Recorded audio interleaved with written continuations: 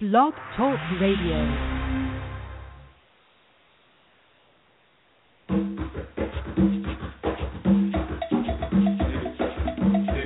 Niggas are scared of revolution. But niggas shouldn't be scared of revolution. All niggas. Because revolution is nothing but change. And all niggas do is change. Niggas come in from work and change into pimping clothes. They hit the streets to make some quick change. Niggas change their hair from black to red to blonde and hope like hell their looks will change. Niggas kill other niggas just because one didn't receive the correct change. Niggas change from men to women, from women to men. Niggas change, change, change. You hear niggas say, things are changing, things are changing. Yeah, things are changing. Nigga things into black nigga things. Black nigga things that go through all kinds of changes. The change in the day that makes them rant and rave. Black power, and the change that comes over them at night as they sigh and moan. Right side, woo, right side. Niggas always going through bullshit change. But when it comes for real change. Black power. Black power. Black Power, what's good? This is again great to be here on another Wednesday night. Greeting and listening to the listeners. This is your host, national spokesman of the new Black Panther Party, the People's Party, Yang Nkrumah, Chairman Yang Nkrumah out of Atlanta, Georgia. Listen, hot show, high-powered show. I think a show that too long has been avoided. So many misunderstandings, misconceptions. Tonight's show is Black Nationalism and Theology. Does theology play a role in black nationalism? And if it does, and in fact so it does, exactly what role? Is theology a weapon of our oppressor or the people who come against us to create more divisiveness in our community? Is it something that continues to divide us? Muslim versus Christian, Hebrew versus the Moor versus the Hebrew, so on and so forth. Or is theology an instrument of inspiration, aspiration, motivation, a moral compass, something that can be used to guide and to help us in our struggle, something, a medicine, if you will, something that, you know, if taken properly and in a proper amount of doses, helps us to persevere through the obstacles and through the hard times and through the tumultuous times that we face daily. So black nationalism and theology. And I would talk to Chairman Carl a little earlier today, who usually co-hosts with me and comes on with me, and he said be a little late. But listen, don't worry, we have a high-powered council. I got my man, my Minister of Information, who I know is not going to let me down, our brother Black Son, who is going to bring it from an atheist perspective. In fact, off the jump, I'm going to open up my brother's mic, and he hasn't even pushed to be opened up because, you know, his input and his side of it is going to be, you know, instrumental in setting the tone for things. Minister, you're on the line. Hey, what's going on, Yaga? Man, what's going on, brother? What's going on? You hear the topic, so we go into a little bit of that. And I got some other dynamic people on the phone. But theology, black nationalism and theology is the topic. Does it help or does it hinder? You know, I know that from my perspective, when we look at it, I can name countless revolutionaries who have used black theology or who has used theology to inspire them, help to spark the revolution, if you will, to give them the gusto, the wind beneath their wings, to help them to get from point A to point B. And then at the same time, I've seen, living in Atlanta, Georgia, I've seen where theology has been used as a weapon of division, how it can be divisive, how if not applied properly, that it is just something, another point to cause contingency amongst the contentious people, the black man and woman here in America. That's you know, a lot of times all we need is one more thing to argue about.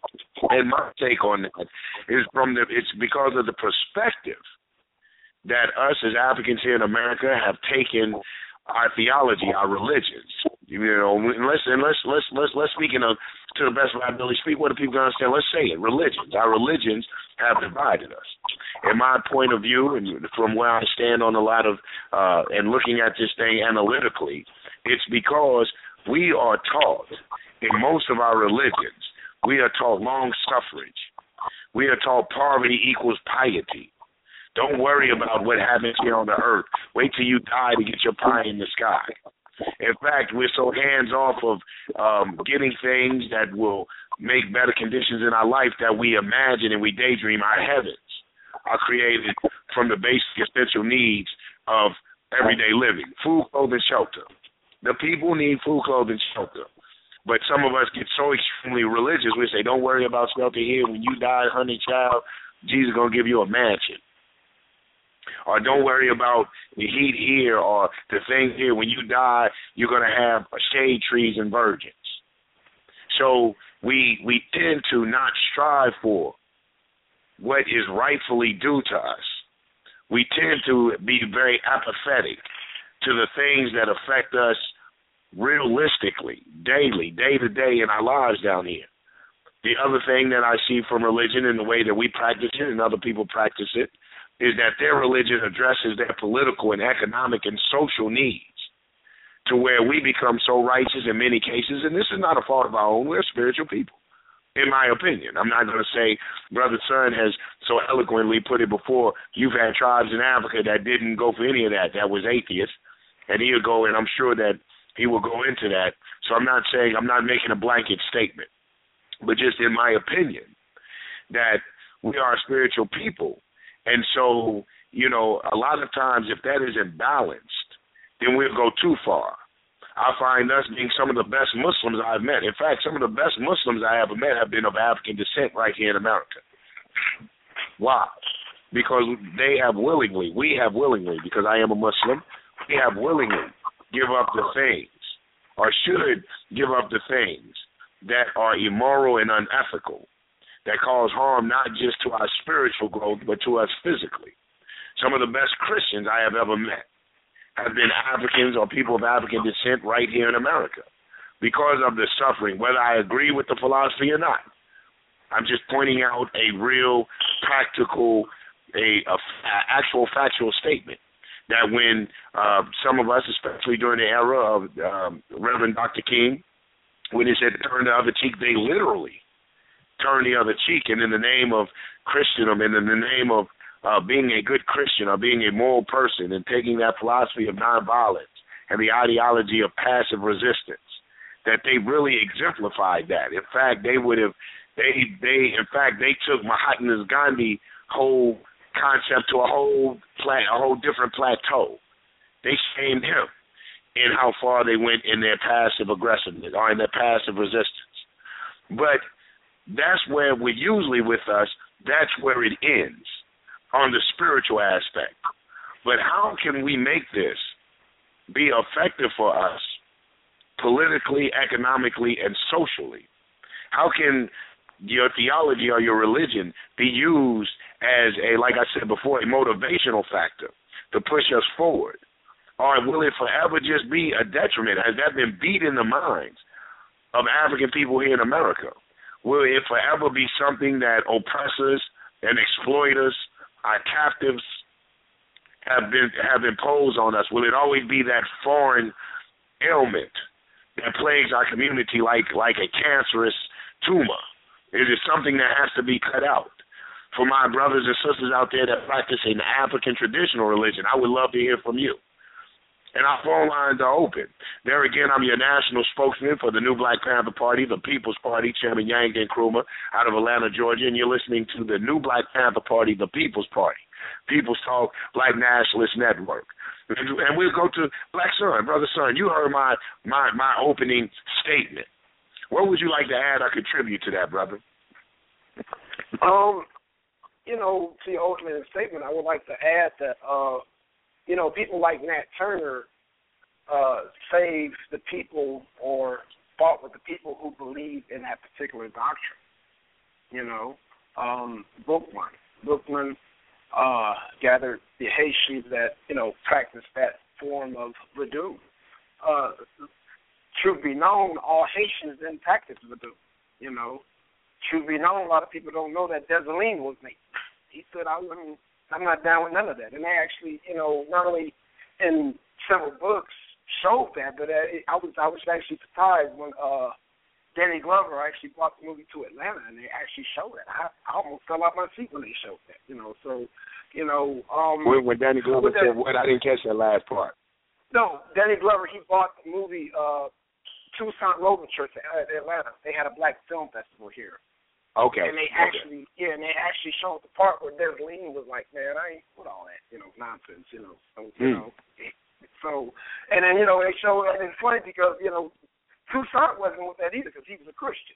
So, you had, multitudes of Haitians that followed different types of culture, And so, because I remember Nundy touched on, conversation we had earlier about, Badoon was a particular religion, It wasn't a whole culture. It was a particular religion in a culture. So, with that being said, I want to definitely, hear all sides, because one thing that, I know Chairman Kahar talked about is, people rewriting history. And so for, the elders and certain people being in the Black Panther Party, that's true for the East Coast. But let's not forget you had a West Coast faction too. If y'all familiar with guys named Bunchy Carter, John Huggins, Huey P. Newton. If you guys are familiar with these cats, these guys all were spiritual, but they were part of the struggle, In fact, I'll take it back to, let's say, because people always talk about, UNIA, one God, one aim, one destiny. One God, one aim, one destiny. A lot of people don't know that was not an original UNIA slogan. In fact, a lot of people don't know about Herbert Hubert Harris, which was Marcus Garvey's right-hand man. Let me say that again for the people. Y'all write this down. Herbert Hubert Harris, who was one of Marcus Garvey's top generals yesterday. So we've always been in the shadows. We've always been, I wouldn't say in the shadows, Tommy Torrey. He threw a party, Mukasa said he threw a party one day, he invited all the Panthers out and Slick and everybody, and Martin Luther King, he said, he had a big banner that said, thank God I'm an atheist. Let me say that again. He had a big party that said, thank God I'm an atheist. So, we know what it's going to take, and we just did a show, Gideon, one of our elders, he said that culture should be applied to government. And I'm saying no. I think government should protect culture, but it should not implement no culture because we got many facets of culture. Facets of culture because if we talk about now as Black nationalists, we should defend all Black people who practice all cultures. But there should not be no one particular because forget about defending Black people, we're going to be fighting each other if we try to implement our personal culture on our government. Because once you implement your personal beliefs, moral standards, and all, let me just say beliefs. I'm going to excuse everything else. Once you apply your personal beliefs, then it comes to theocracy. Because I know everybody will fight me because I say, well, I'll base my belief on the pink unicorn in my car. Because, I believe every time I run out of gas, there's a pink unicorn in front of my car that's just a $5 bill. Now, I know if I try to establish a government on that, everybody's going to fight because it sounds ridiculous. I'm doing it. But a belief can't be checked. It cannot. There's no checks and balance in a belief. A belief is just what it is, belief. Every time I run out of gas, the pink unicorn spits a $5 bill, Now, if the audience wants to believe that, that's up to you, So, again, and I say that jokingly, but seriously. But no, we have to operate on a proof and evidence type of system. We got to stop going on the same type of system that has caused us to be lynched. Like, that Black man stared at a white woman. I believe he did. How many cases and men and women have been locked up based on a belief, based on something that has not been proven. That now you got people recanting statements. Now they got, DNA evidence proving people when they say, he raped a white woman. Now they're coming out case by case by case by case, releasing brothers being accused of raping a white woman. Well, I'd say if they had a system of checks and balances and operate on proof and evidence, that never would have went down in the first place. And of course, having a Black jury area, peers play a big part too. But, the bottom line that I'm saying is that we have to operate on a proof and evidence system.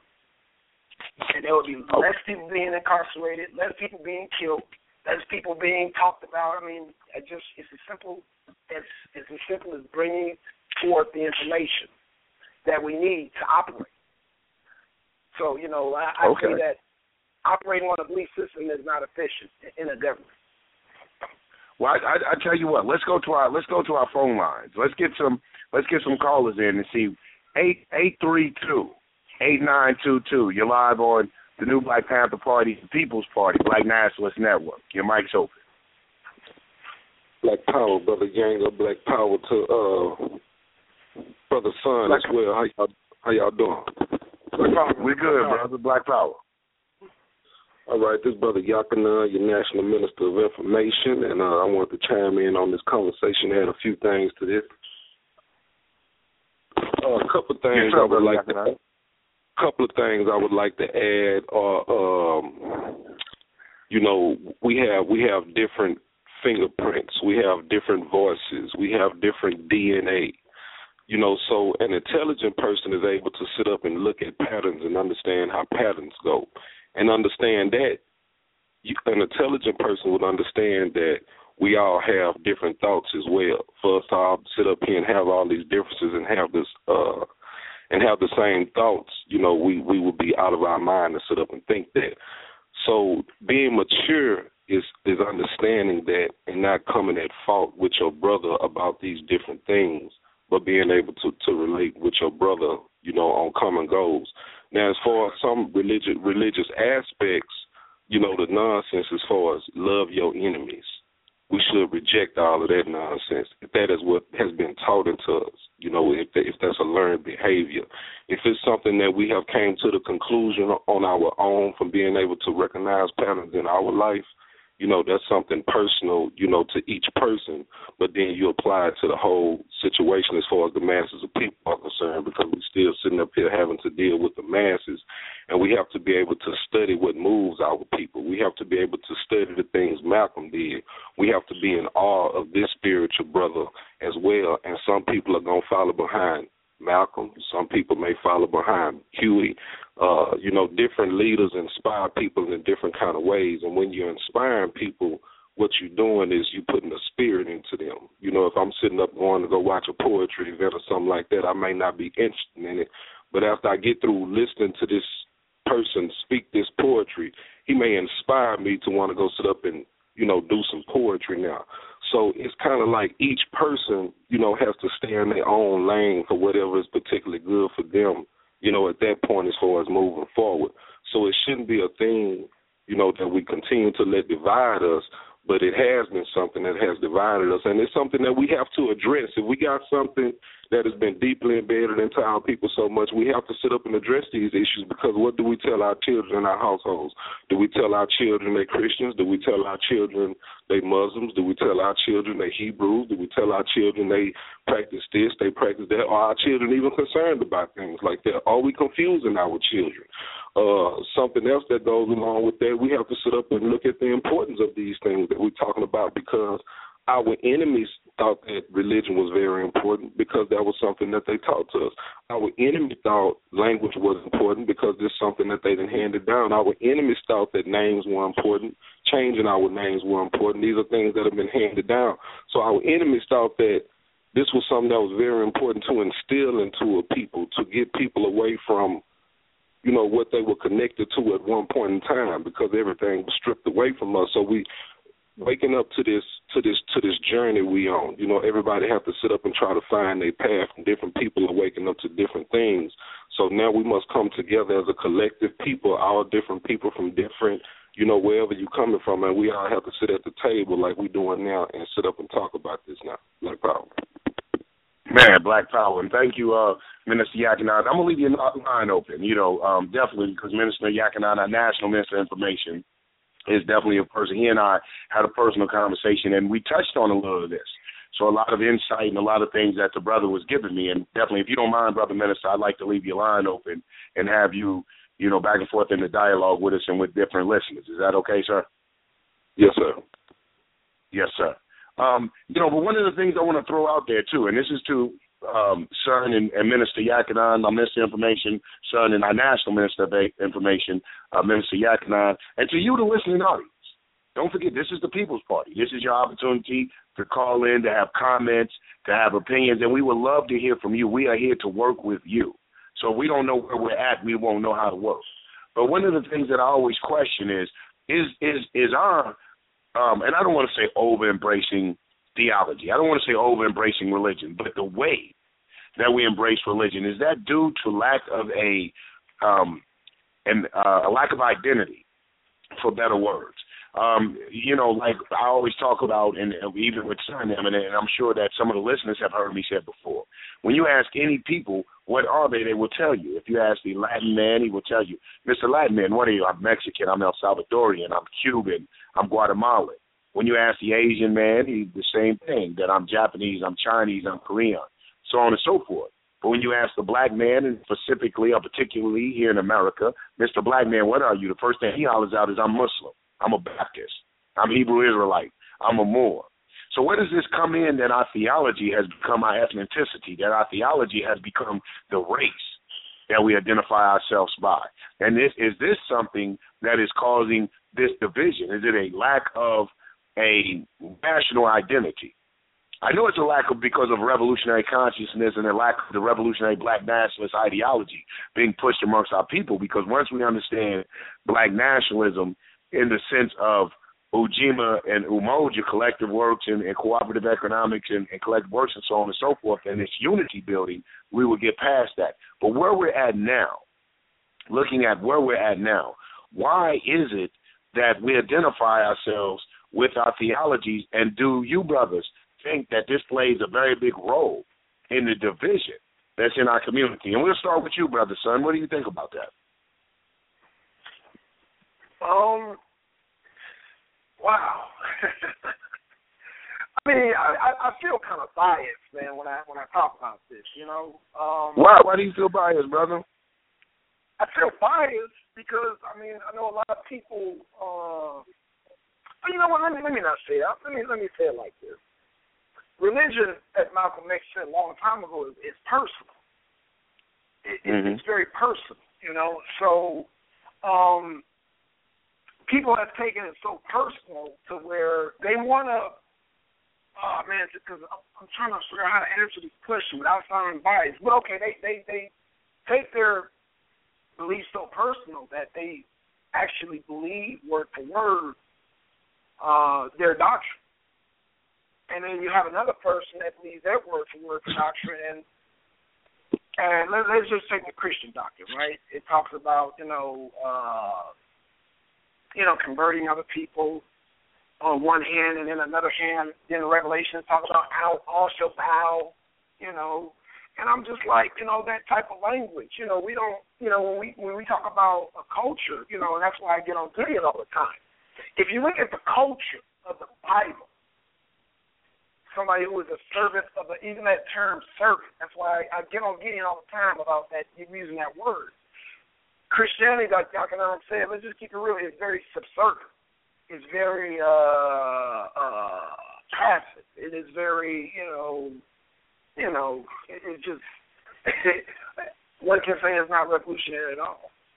What you saying is weak? I'm saying that it doesn't make any sense. Let's just say by natural standards of living beings on this planet. No being turns the other cheek. Like even when I was a little kid, me and my sister and my friend, we poked a stick at this rabbit. And for y'all, you Peter fans, this happened a long time ago, so that don't come to my house like my old bitch. The point I'm making is that because believe me, brother Minister Son, the animals have more rights than you and I have. So that's right. So the views and opinions that Black Son about to express is not to affect that of okay. So anyway, we poked the rabbit, poked at the rabbit, and the rabbit jumped and made like a noise, like now. I ain't never heard a rabbit in my life make a noise. This thing not only jumped and grabbed and yelled, it grabbed the dang stick out of my hand and pulled it. It terrified the hell out of us, of course, because we were expecting that rabbit to turn the other cheek. turn the other cheek, So that taught me a lesson right there. It is not natural for any living being to turn the other cheek to his enemy. We were the rabbit's enemy that day. When we kept poking him and provoking him, we were his enemy. He was trapped in the cage. We had no business poking at him. But, we kids, you know how kids do. But to answer your question, Younger, it's just, what I'm trying to figure out is how a person, and maybe you can answer this question. I'm asking a question with a question, or anybody on the phone can answer this question. Let's just say I'm a Hebrew Israelite, right? And my doctrine tells me that my doctrine is the doctrine. And I'm looking at you as a Muslim, and your doctrine is telling that your doctrine is the doctrine. Now, I'm trying to put this together. It's like, when does a person come to the realization that, this is not going to work? You standing your ground, and I'm standing my ground. It's like that old Clint Eastwood movie, where the good, bad, ugly, at the end, they all standing, having a Mexican stand off. That's what we're doing with religion. Right. Yeah, the Mexican stand off, that's what we're doing. And as submissive as a Christian is, they will stand their ground and they believe. They might turn the other cheek and goddamn tap in for the white man, but you're not going to take that Bible out of their hand. Oh, and they will stand let me say this, though. Okay. I'm sorry, go ahead, Tim. No, let me just say this, too, because if you remember when, Vince said he would die for his belief. And I'm like, wow, really? Yeah. Oh, I don't know. But okay, but is that the way? And here's my question. We're going to go to the phone. Minister Yakinon, I want you to hold on, because I'm going to go to my phone lines, because I've had someone that's been holding right before we answer that question. So kind of keep the question in mind, Brother Minister. But it goes to, here's my question. Is that the African here in America? Is that the black man? Because you and I were talking earlier, and like you told me, the Presbyterians have legally changed. In fact, what did they change? Share that with us. Oh, as of today. I almost forgot about that. The Presbyterians, as of today, have changed their doctrine. Now, the majority of Presbyterians, let's just keep in mind, they're white Republicans, right? They have declared that if you are in love, you can get married. Come to our church. We will marry homosexuals. They have changed their doctrine. Right. Right. So, we're finding out with this European, does he hold anything sacred? You know what I'm saying? Does he will change it for his political views? You know what I'm saying? We know that the homosexuals are making strides and headways, and the Supreme Court has said that they can get married and all of these things. So we see politics going in there in their religion. So do they practice? My question would be, and we're coming to the phone lines in just a moment, my question would be, does the black man here in America practice the same religion, though it's Christianity, Islam, or whatever, as other people practice?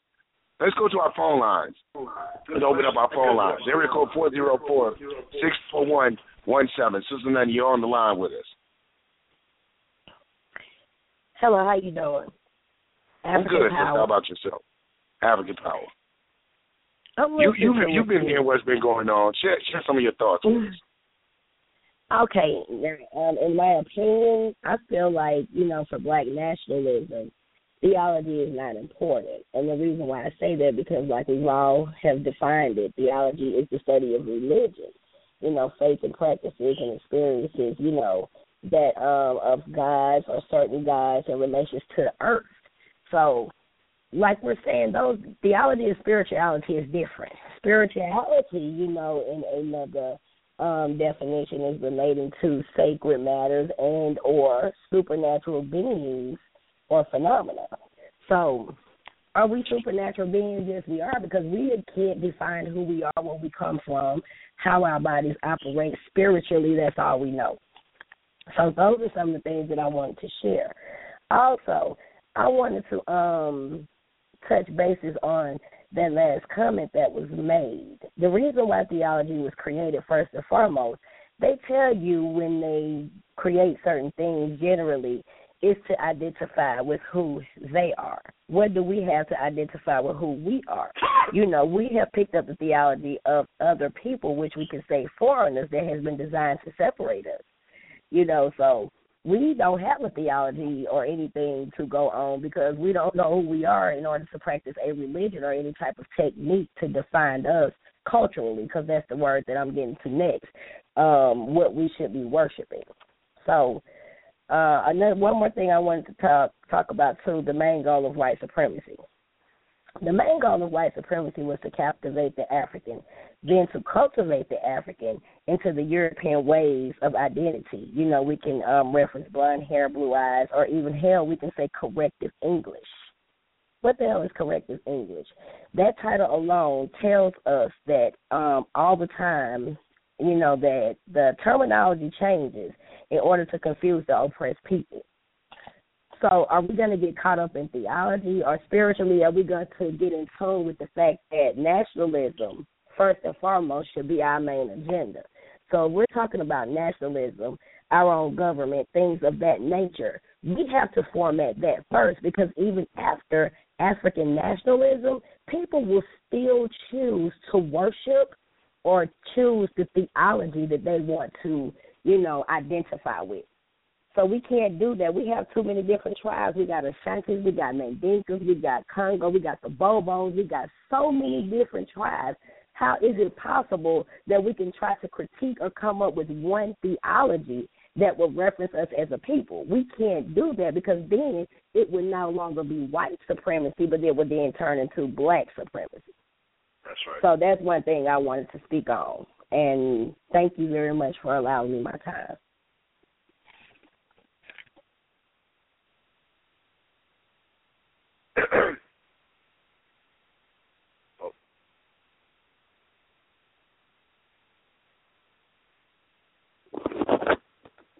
Look like Brother Yang called and dropped or something like that. You're gonna have to get back on. We appreciate that, Sister Nundy. So I guess the next thing we'll sit up here and comment on, wait for till we wait till Brother Yang. That, all right, there you go. Yeah. There you go, bro. Good cover, brother. Thank you so much. We're going to and thank you again for covering, brother. And Sister Nundy, I put you on hold, but if you want to get back in the queue, throw yourself back in the queue.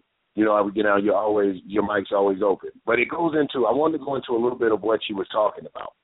And she was talking about black nationalism and us being identified as a black people and African people in America, whatever semantics that people want to use nowadays, as opposed to religion.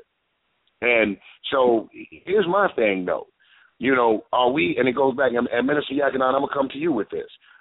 Are we the ones we were talking about? We heard Black Son tell us earlier, talking about the Presbyterians changed their doctrine, changed their creed to be inclusive of the homosexuals, to be inclusive of the gay community. So we find that their religion is motivated by political advancement, social advancement, hell, even sometimes economical advancement. Is this a disadvantage to us or an advantage to us? Is it that we hold things more sacred and these are wicked, barbaric people that don't hold anything sacred? Or is it that it's all a trick and they know that we'll, follow a certain scripture and stay in a certain type of mindset while we see that they will evolve, that their religion will evolve and change with the times? Brother, I would love to hear your response to that. Yeah, it's definitely tricknology involved in this thing. It's been tricknology from the beginning. It is politics that shape these things. It's politics that decide our religion. It's politics that decide our language. These are politics that decided these things. These were decisions that were made by certain elite people to be able to sit up and control a certain people, because we have been studied and people have seen that we're going to gravitate to religion. People have seen that we're going to gravitate to leaders. And it's partly because of a loss of identity, because we don't know. So we sitting up here wondering and we searching. And while we wondering and searching, we may go through certain, certain gatepoles. It's like from glory to glory, faith to faith. Who I am today, I wasn't this same person yesterday, because I've been on a certain journey. And every time I get to a certain place, I always think I'm in that right place, but then I could be wrong. So I do my best to humble myself now, because I never know when, I'm going to go to the next thing that I never could see before, and then I got to go back and I got to say, oh, man, I was wrong about that. I got to sit up here and I got to look at this thing all over again. So we have to be very careful in dealing with this. This is a very sensitive subject. It's something that we have to sit up and put a nail in the coffin, and there's some things that we can't sit up and argue about amongst ourselves. We have to understand the technology that's been put into it to separate and divide us. I sit up and I ask some people, why are you a Baptist? What's the difference between a Baptist and a Presbyterian, or a Baptist and a Baptist and Catholic and Baptist and all these different things going on? And people sit up and look at me with the strangest looks on their face because they can't really explain it to me. So they caught up in something that they caught up in that's been handed down and taught to them. If you come up with these things on your own and this is what you came up with, I can better accept it that way. But something that's been force-fed to you and all you're doing is sitting up repeating the language of what the slave masters have been handed down to you, that's something that we have to get far away from. Black power. Black power, black power. That's powerful. Let's go to our phone lines. Let's open up our phone lines and see what the callers are talking about. There again, this is New Black Panther Party Radio, the People's Party. People's Talk Black Nationalist Network. I'm your host, Chairman Yang and Krumah, national spokesman for the party. We have, which is an honor and a privilege, our National Minister of Information on the line, Minister Yakanan. We also have my local Minister of Information, Brother Minister Black Sun, sharing with us. Area code 504-2772. Your lines are open. Black power, Brother Yanga. Yes. Black power, now, dear brother. What's good, man? Soul power. Soul power, brother. Well, I'm going to say this. If you really look at it, religion was brought by conquerors to conquer the people, to divide and conquer. As John Henry Clark would say, we have the religious part, but check out the spiritual part. Check out the person's spirits. But I'm saying this. All the religion keeps us divided because, see, the man that's in power, he don't look at us as I'm going to leave the Christians alone, Christian black folks, I'm going to leave the Muslims. No, he sees us all as one. And as us as a people, we need to get out of that mindset, Check the person's spirits out. Check the spirit out, first of all. Check the spirit out.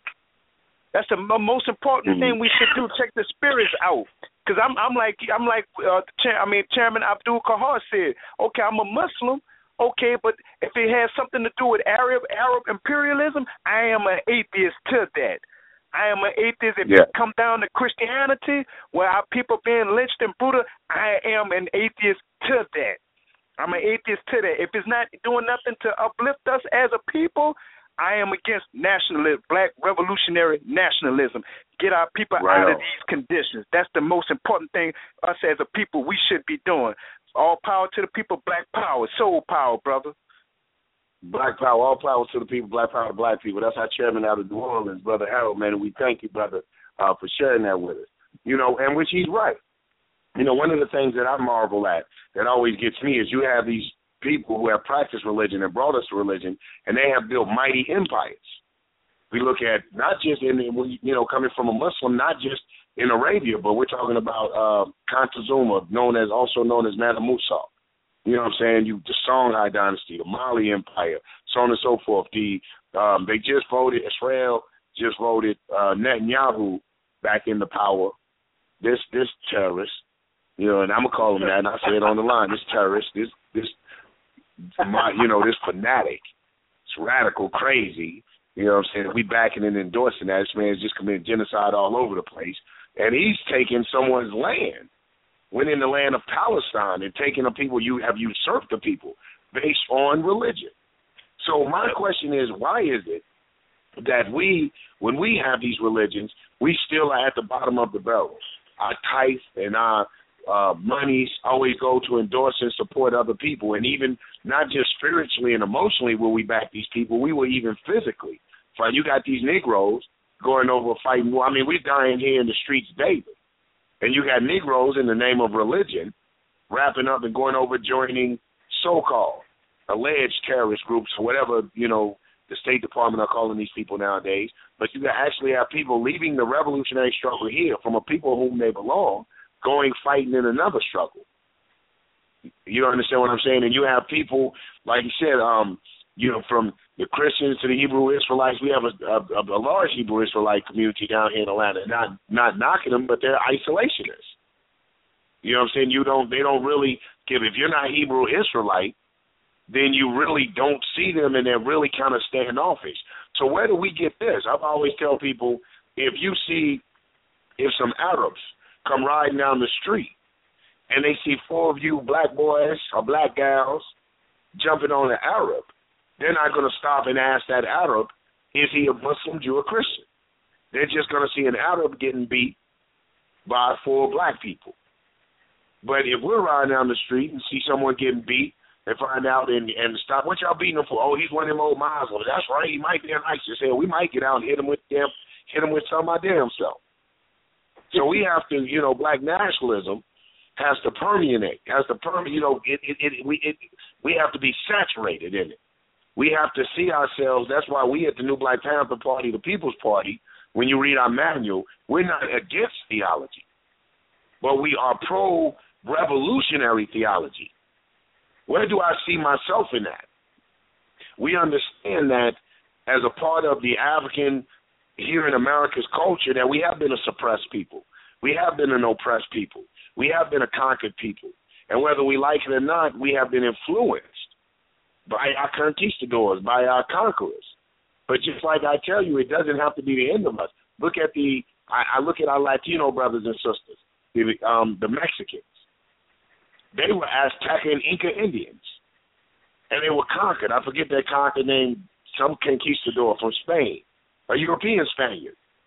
And so so now they speak English, they practice Catholicism, but they still, though they were given these things by their conquerors, it still didn't suppress in them the love of liberation and freedom. And to the point they ran those devils up out of Mexico. They ran them out of their lands. Even though they spoke their language, ended up eating their food, ended up taking on a lot of their cultural dynamics, they still had that love for freedom so much that they ran them out of there. And now they have even used that as they have used their oppressors' language as a form of bonding. That they can call themselves the Spanish community. So the Cubans, before a Cuban, you put a Cuban, an El Salvadorian, a Mexican in a room around all you Negroes, they'll bond together before they bond with y'all. They'll get to speaking that Spanish, y'all won't even know what they're talking about. Their oppressor's language. And here the oppressor has given us something, has put something on us, and we actually use it. It is that we still fall into the trap of using it as a weapon of division. I heard a brother tell me, well, brother, that's Willie Lynch. That Willie Lynch is in effect. Okay, yeah. But damn, we got the Willie Lynch letter. I tell them, if someone's telling you they're poisoning you and then give you the ingredients of the poison and the exact food that they put the poison in, why are you still eating the damn food and poisoning yourself? If I got the letter that says that this is what we're going to do, this is how we're going to implement it, this is what should be done, and I'm still falling for the same tricks, I'm the damn fool. I'd have liked to meet you suckers when I was in the street. I'd be a rich man by now. Somebody gives you the game plan and the blueprint, and we're falling for it. So it's the same with theology. It's not so, like I said, we at the New Black Panther Party, the People Party, it's not so much the theology, it is the way that we, as an African people, perceive theology. It is a way that we practice it. We don't even understand it we have to go back to the studies. I hear people talking about, man, it's like they say, man, it's easier for a camel to pass through the eye of a needle than a rich man to get in heaven. I ask him, I say, what is a needle? You know what a needle is, Negro. I say, man, that's not even a needle. It's the archway in the Middle East that used to be over the roadway. So the camel, when he had a heavy load, would have to bend low. It's not talking about a sewing needle, man. For the riches, money is the root of all evil. I swear it say that in the Bible. No, it don't say the love of money. So now you Negroes are running from any type of thing to get, I just earn money as a lover. I don't want nothing. I'm just going to lay right here and die. Sweet Jesus, take care of me. Allah will come and save me. Without any effort of your own. Without any getting out there and asking these spirits, should you believe in these spirits, whatever you're calling your deity, to motivate you, to give you the strength and the courage to get out there and change these conditions, to use your hands to be the changing factor. Not just to lay there and just die and wait for something, wait till a next life. which I believe in. I'm not taking it from it, but I don't believe it to the extent that I was put on earth to wait for a next life. So that's my take on the whole thing. And let's go back to Minister Son for a minute. You know, there's something that you want to add to that. What's your take on it? Because I would love to hear from an atheist perspective. Is this a pro? Is this a good thing, a negative, or a good thing? What do you see from it? Well, I see from it that the effect is so hard, it's so damaging that, let me give you an example of Vince. You know, Vince is one of our cohorts from the arena. He said that, man, I am not a Christian. Got offended, man. I almost started crying because I called him a Christian, you know, because he said, no, brother, I'm spiritual. But then he said, you know, God gave us instruction. I was like, okay, he's spiritual, but God giving us instructions. So you still proselytize. Like when you take your spirituality, the Kemetic people, you know, the non-Christian people, when you proselytize, when you try to enforce your belief, you are proselytizing. So it's like, okay,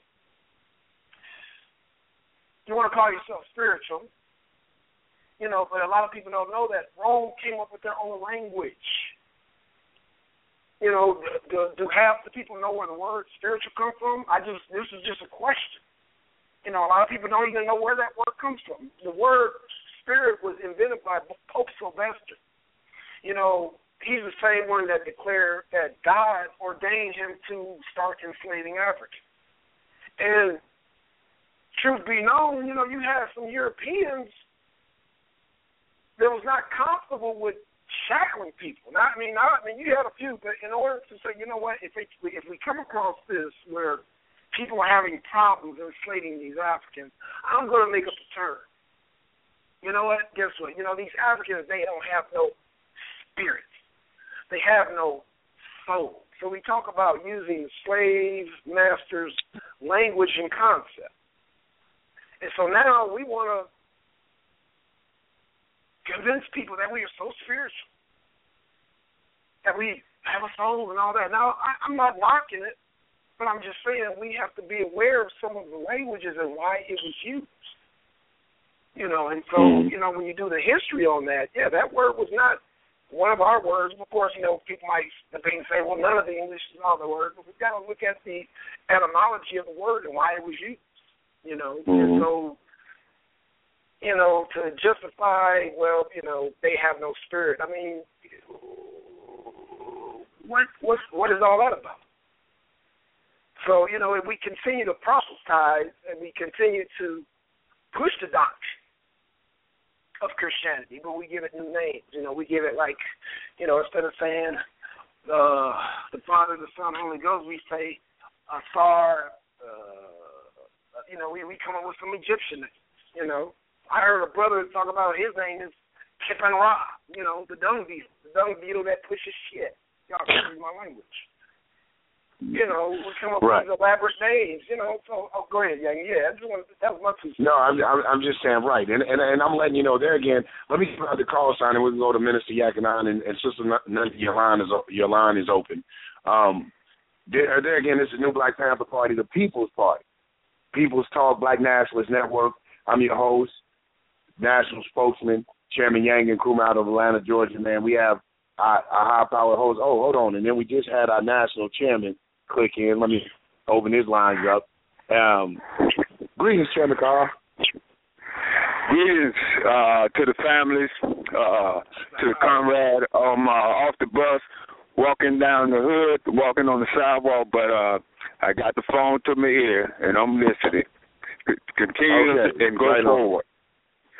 Right on. So, like I said, we're blessed today to have our National Minister Information on the line again with us, Minister Yakanan. Got my local Minister Information down here, Minister Black Son, some great dear comrades from Cincinnati on the line. High-powered conversation, Black Nationalism and Theology.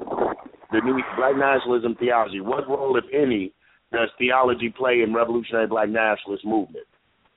But son, you know, I go to say, and no. Let's go to Minister Yakanan, because I said I was going to go to him. Minister, you've been hearing everything that's going on, and what's your take on this, on everything that you're hearing?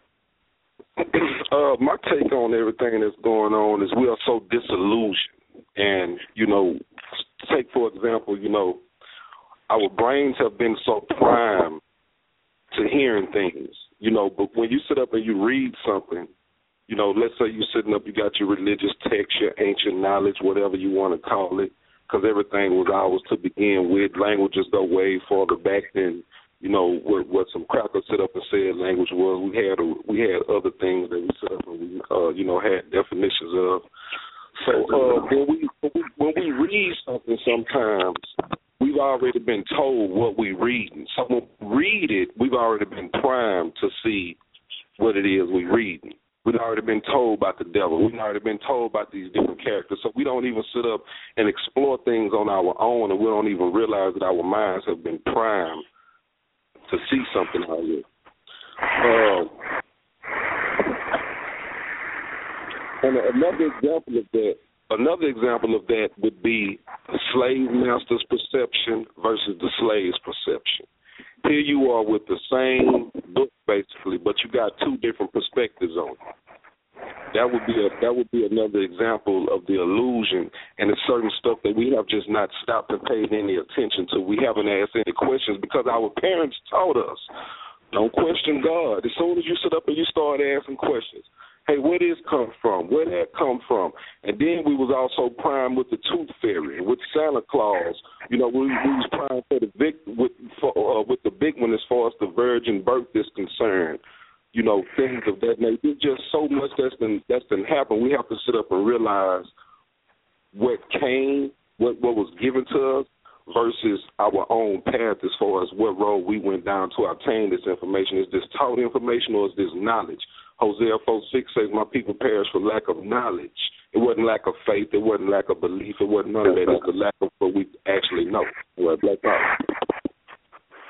Black Power. Well, you hit on a key point for me that you said. Black Power, brother. Black Power. One of the key points you hit for me that really hit home was the perception. Like I said there again, like I master promotes, and it says revolutionary black revolutionary theology, a theology that we see ourselves in, and I think that's one of the things, the biggest things is we don't see ourselves in our theology. I mean, we can get deep, and I get with it, and I'm down here in Atlanta, so I'm in the Bible Belt South. And I'm down here, man, a lot of times we got these brothers down here, they want to debate religion and they want to go back and forth. And, brother, how could you believe that? That's Arab nationalism. My brother, how could you believe the white man gave you this and the white man gave you that? And all of that's fine and well. I'm not refuting any of that from a historical perspective. But I'm looking at people, when I go back in history, my historical reference point to the black church or whatever, going back in history, is when it took on a prominent political social role in the black community, when the black churches was actually the pillar of the community. When you wanted to know what was going on politically, you went to the black churches. The black churches is what gave you the community report. You go into the black churches, they say, we're going to pray for the sick and the shut-in today. Sister so-and-so has been out of the house, or little Johnny been killed in war, or Sister so-and-so needs some food, or we taking a collection for this and that. It was based on community before these megalomillion churches, before all of this prosperity teaching, that we had taken a weapon that the oppressor had tried to use against us, and it actually became our gathering spot. They were eating the people from churches, so on and so forth.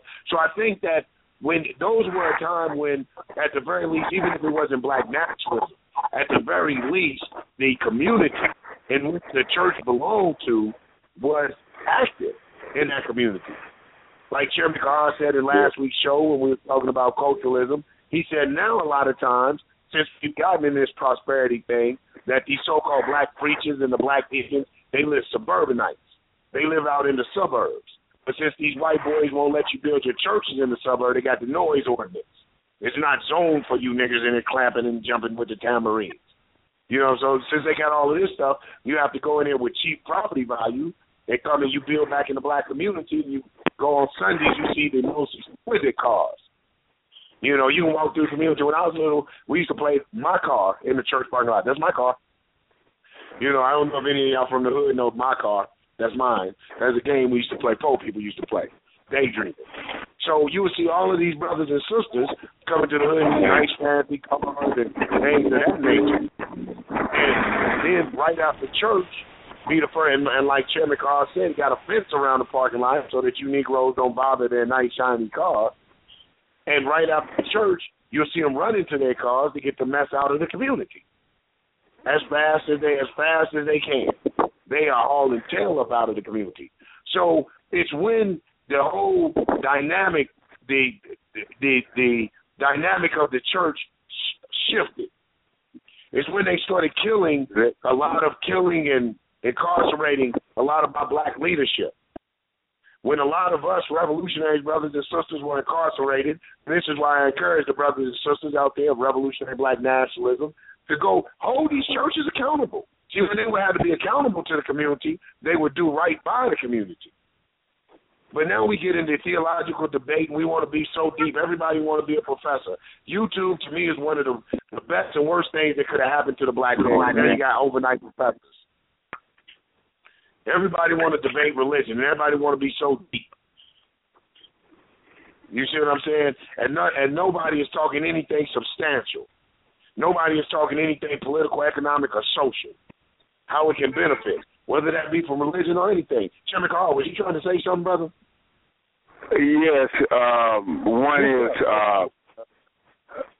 that was well spoke.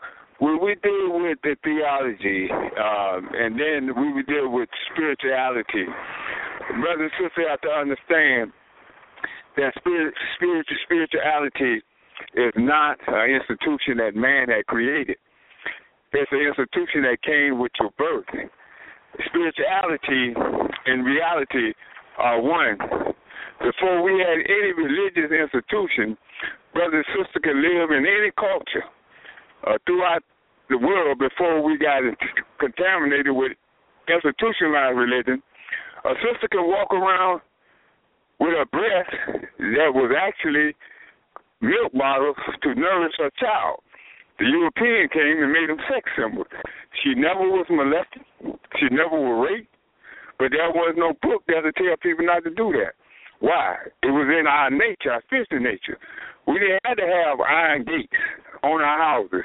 Why? It was in our nature not to go steal from another man. It was in our nature that if we had a crop, we shared that crop with our neighbors. It was in our nature. We didn't need no book.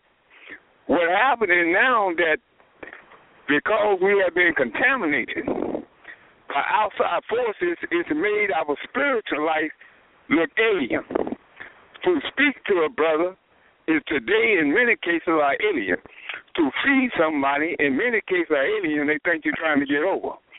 To a sister walk the street today, the brother is trying to beat the baby to the breast where the baby don't have no breast. Because society had made what was natural to us, spiritual to us, made them other things. So when we get into spirituality and try to put that in an institution, no, a child will come out the womb. Listen to me very closely. A child will come out the womb and tell you if you're breastfeeding. A child will come out the womb and tell you, Daddy, a man done been in the house when you gone.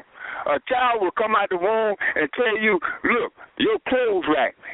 That child didn't need no book. And the institution in the world turns that child around and teach that child how to lie, teach that child how to be slick, be cool. It's in our nature. It is when the world comes and turn that nature around. That's why I say culture is so important. Ain't no boy coming out the womb switching and looking at another boy, or girl coming out the womb switching and looking at another girl, and you're going to say that is spirituality. No, you are a creature of your environment. And once we get in the environment, we become that creature. If we hang around doo-doo long enough, we're going to stink. If we hang around clean water, we're going to wash. So I'm saying that it ain't about this religious formation, that religious formation, that religious formation. It's about us being of our nature, our natural nature, our spiritual nature that came with our breath, came with our eyesight, that came with our smell, that came with our senses. And that ain't had nothing to do with no a white devil, a black devil, or a green devil. We just have to develop that, and we did before integration came about, before we got institutionalized in terms of spirituality. And I end this by saying that what saved us on the ships. I don't care what culture we came to, we all had some type of spirituality in us.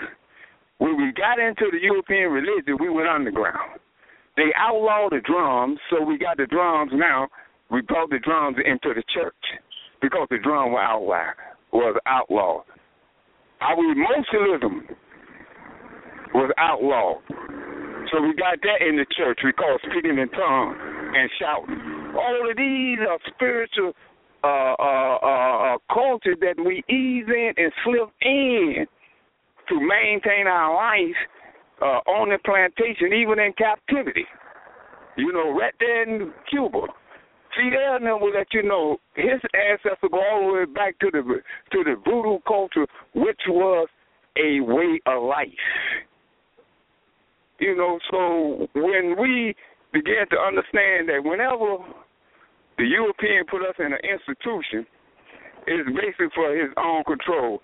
And like what Younger said, we had to use the church because that was the only place that he allowed us to gather except in the fields to pick the cotton.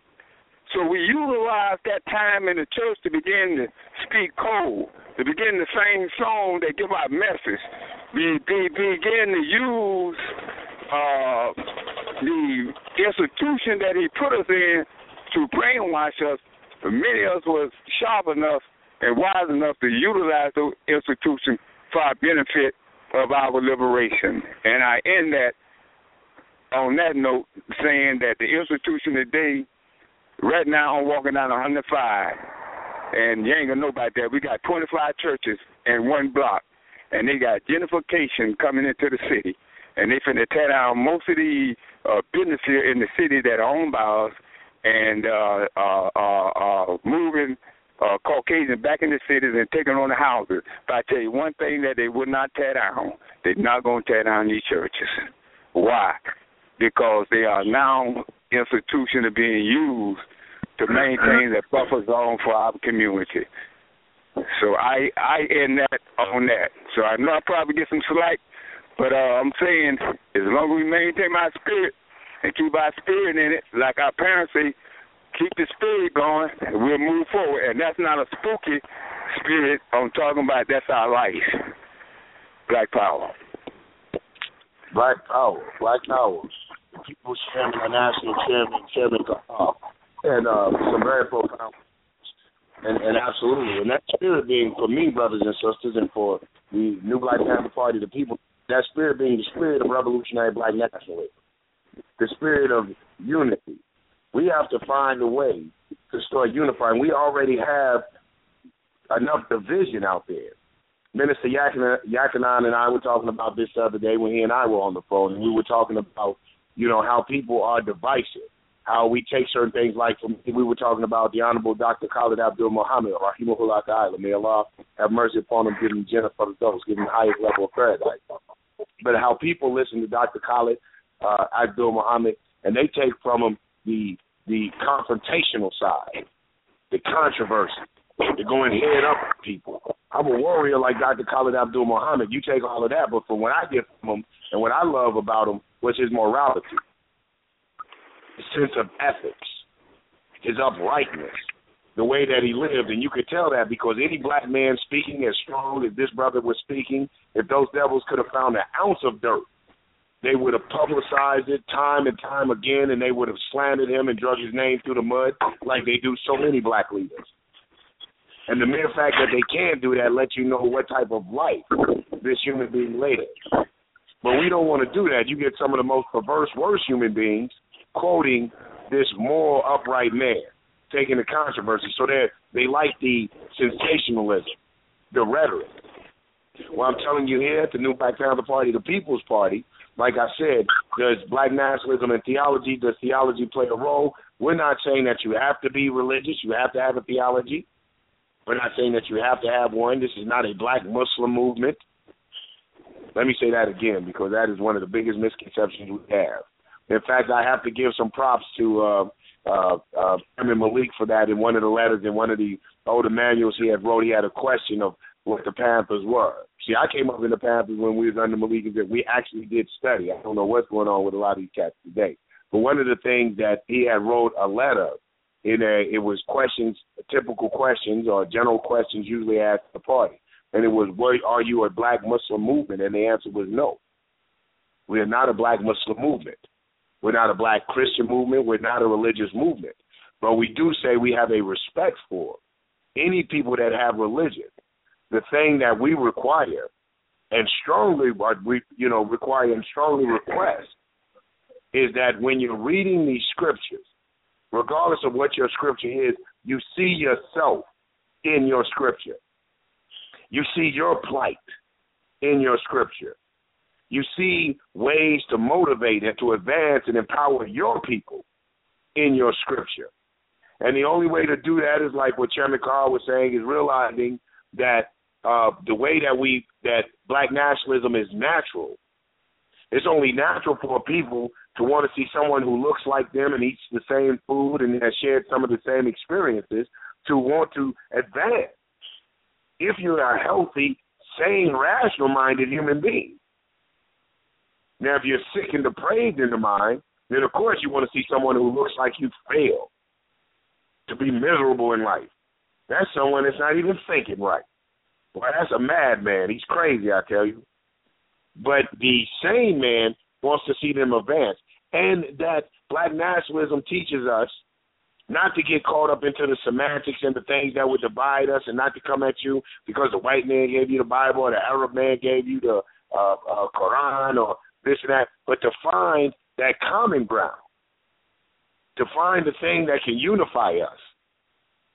And that my thing is this, listen, if you walk in the road of Christ and that makes you do good in your community, it makes you morally upright, it makes you have a kind word for your neighbor, it makes you stay away from the thieving, it makes you stay away from the slander and the other things and the debauchery and the sickness that plagues our community, and more power to you. It's the same with any of my religious brothers and sisters, whatever you're practicing. And if you're strong enough to be what they call a spiritualist, I don't need any book, more power to you. And if you like my minister, who's an upright brother to me, and an atheist, and you say, hey, man, all of that to me is just what causes divide amongst the black people. I believe in myself. I believe in the power of the black man. I believe get out here with your own hands, Brother Younger. I believe my belief is in black nationalism. You know what? Yo, you rolling with me. More power to you.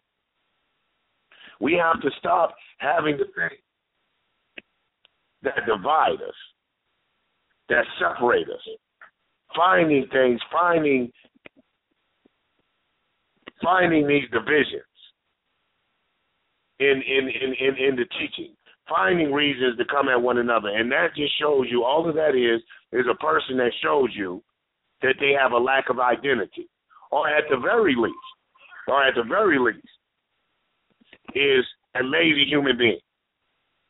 And I'm going to turn it back over to some of our esteemed guests, but why do I say a lazy human being in my conclusion? Because it is easier to sit in there and get in some philosophical debate, to go back and forth on some on theories and theologies, and to debate this and ancient Kemet, and you're back and forth with what the walls of the, you niggas don't even read hieroglyphics, but you're telling me what the walls of the pyramid said and all of this stuff, and go back and forth, then actually get out here and do some real work.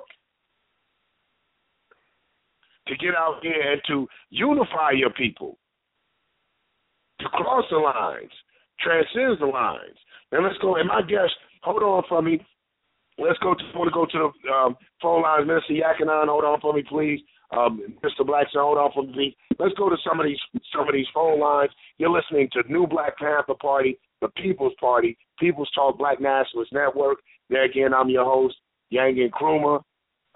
We got our National Minister of Information, Minister Yakanan, special guest on today, my local Minister of Information down there, Minister Blackson, a strong comrade, one of my sister comrades, Sister Nunny, on the line, and your mic's open, sister. And we got our national chair, the People's Chair, Chairman Carl out of Cleveland, Ohio. Let's go to the phone lines, man. Let's see what's happening down here in Atlanta. Area code 770-4387. Your line's open. Assalamu alaikum. Wa alaikum salam, Brother Harun. What's good, brother? How you doing? Marshall? Oh, I'm good. I'm good. Getting ready for the mob. They got a little something going on tomorrow down at the Capitol building. How you doing tonight, man? Hey, man, is that what Brother Darrell sent me? I didn't know where that was gonna be at, man. And I'll talk to you off the line about that. But what's going on? Share with us, man. I'm done sitting out here trying to get these riots together, man. Get these marches together, bring the unity in these streets, man. I'm loving it, bro. Man, it feels so good to see how these different organizations come together. You know what I mean? They're on some righteous stuff, yes, man. Sir. And the thing is, ain't just a couple of us, man. It's brothers all over the country coming together. Man, I looked on the I got a text the other night. You know, the G's and the Blacks on Chicago, they made a song together, man. Made a song together. Yeah. Yeah, talking about they talking about real gangs coming together. You feel me? They basically talking about how we gotta unite out here, man. And that was fine. Then we went down in Newton. Doing the work. Oh, thank you, brother. Get down here in Newton, Georgia, man. Hey, man, I got to give it, and let me send a shout out because I got to give you props, man. I have to give props when props is done. Like you said, brother been in Noonan, brothers in these trenches. We doing speaking in the Bluff. I don't know if many of y'all heard about Atlanta. If not, check the Cannon Film Festival. They made a movie about the Bluff. It's real.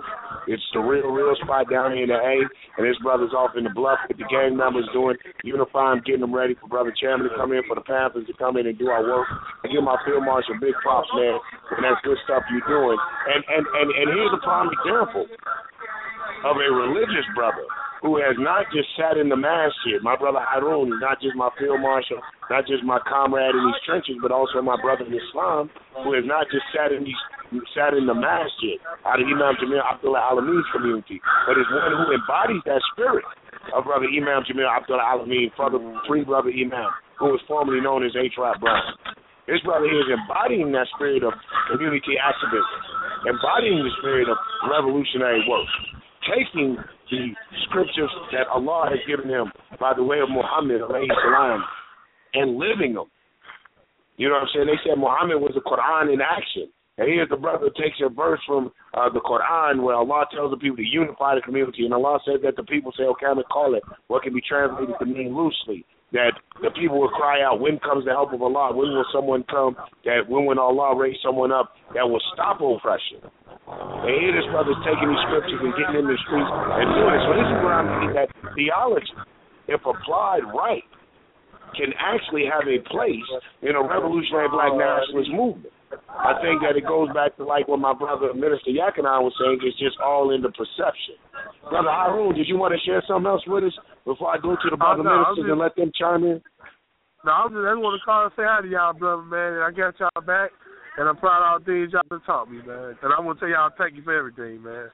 For having my back. Hey, man, thank you, brother. That's real talk, man. All jokes aside and all BS aside, brother, thank you for the work that you're doing. Thank you for keeping the chairman informed, man. Keep up the good work. And I need to get with you about that thing going down at the Capitol tomorrow and see what's happening. You know what I'm saying? I'm trying to get Brother Chairman, try to get that right to Crip Nation, and we'll get down there. See what's up? I'll send to your phone again, but call me when you get off the line. Yes, sir. Yes, sir. Assalamu alaikum. Black Power. Yeah. You know another thing I want to tell you. You know, Gator was down here. Gator was down here. Oh, Gator was down here? Yeah, I met him, man. He shook my hand. This man was so happy to meet me. I'm happy to meet him. He said, I heard so much about you, brother. Doing the work. He hear about you doing the work, man. That's just the tip. That's just the tip of it, brother. You know, you about to have big props all in the. You know, when you go back to the shiners, because you're doing the work. When you do the work, you recognize. All power to the people, praise to Allah, man. But that's what's up, Black Power, man. Walaikum salam. Black Power, sir. Alhamdulillah. Mr. Yakana. Yes, sir. Yes, sir. Yes, sir. Yes, sir. Your line's open. You've been hearing everything we've been saying, and like I was saying, that brother to me, Harun, my field marshal, man, does his thing, is an example of theology and revolutionary black nationalism in a good mixture. You know, here's a brother that doesn't just sit in the masjid, you know, and make the prayers. He makes his prayers, but he gets out there, he takes this scripture, and he puts it to work. So just looking for some feedback into that. So, that's my whole thing. So I think that theology can work. Would you agree or disagree with that if applied properly? I would agree with that 100%. Not only am I going to agree with it, but we're going to break it down a little bit. We're going to give some personal examples of things like that. All right. Now, I've been on both sides of the fence. I've been deep into Christianity to the point where if you'd have said something about Jesus, we'd have spread at the tables out in the room and we'd have got it on in the middle of the dance floor because I was, what I'm saying? Because that European mind state had been instilled in me, and I was willing to protect Master's house by any means necessary at all costs because that was the defense mechanism that had been put in me. I was taught to attack. If you come tell me you're a Muslim, you don't believe in Jesus, I'm taught to attack, based on the slave master's mind state that's been instilled in me. Now, when I woke up, when that light came on, like you see on the cartoons, bing, when that finally happened, then when I started looking at it in another way, I seen the Hebrew children being murdered coming straight out of the womb, like it happened to us over here in America, connected to the negative eugenics program. When I sit up and I see the Egyptians not sitting down eating with the Hebrews like it was going on with the whites versus black, them saying that's an abomination, it's just nasty for them to sit down with us. When I sit up and I see things like the Hebrews being in captivity and, their whole mission is to sit up and break free. And then I start applying that situation to myself. Like a teacher would put a math problem on the board for an example. There's nothing wrong with us at that point using these types of things for examples because then it motivates us. It gives us experience. It gives us an example to follow. Everything in nature has examples to follow. Everybody on this phone got a parent. I don't care what they tell you about the virgin birth. All of y'all that's on this program tonight, all of y'all got an example you had to follow. All of y'all parents might not have been there, but you know what I'm saying. So as far as things like that are concerned, those things are very important when it's leading you in the right direction, when it's a guiding light to you, not being used in a negative way toward the betterment of your people. You can't deny it. If you knew a brother who was a certain way before, like myself, man, I did all kind of things. I did things that I'm ashamed to sit up here and talk about on the phone. I did things that I can't even mention because they'll probably put a warrant out for me right now. But it was things that was going on in that mind state when all I had to do was sit up here and depend on the grace, and it was all about forgiveness and this and that. But now I have a sense of morality. And I had my nature had been stripped away from me. There was no such thing as a nature that was instilled. But I could still feel something in my heart when I was doing wrong. But now I have more of a moral code that I could sit up and I can go by, and I know that my behavior is out of line. I know that I shouldn't be out here poisoning my people, with black capitalism, just sitting up here trying to make money off our people and things like that. And if my enemy is going to be using these things against me as a blueprint against me, as far as for an example, kill all the Hebrew children, as soon as they coming out of the womb.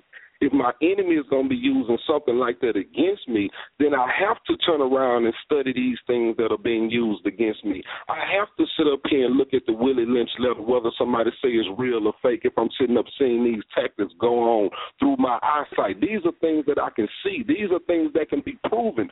Truth stands for itself. I don't have to sit up and argue the truth with nobody. I don't have to debate the truth with nobody. Excuse me? Yeah. I don't have to debate the truth with nobody. It's just going to stand on its own. And I think that would be applying wisdom to the situation when you're able to look at it like that. So to answer your question again, I think it is highly important when it can get you up off the couch and motivate you into action as far as doing something. And anybody, on whatever level you are, if you say you're a revolutionary and you want some change, anything that motivates somebody to be able to do something, you should accept it and embrace it. Black power. Black power. Let's go to, what I heard from my misinformation. Son, that's a good question, because most of us on the line are spiritual or some type of form of organized religion. What motivates you?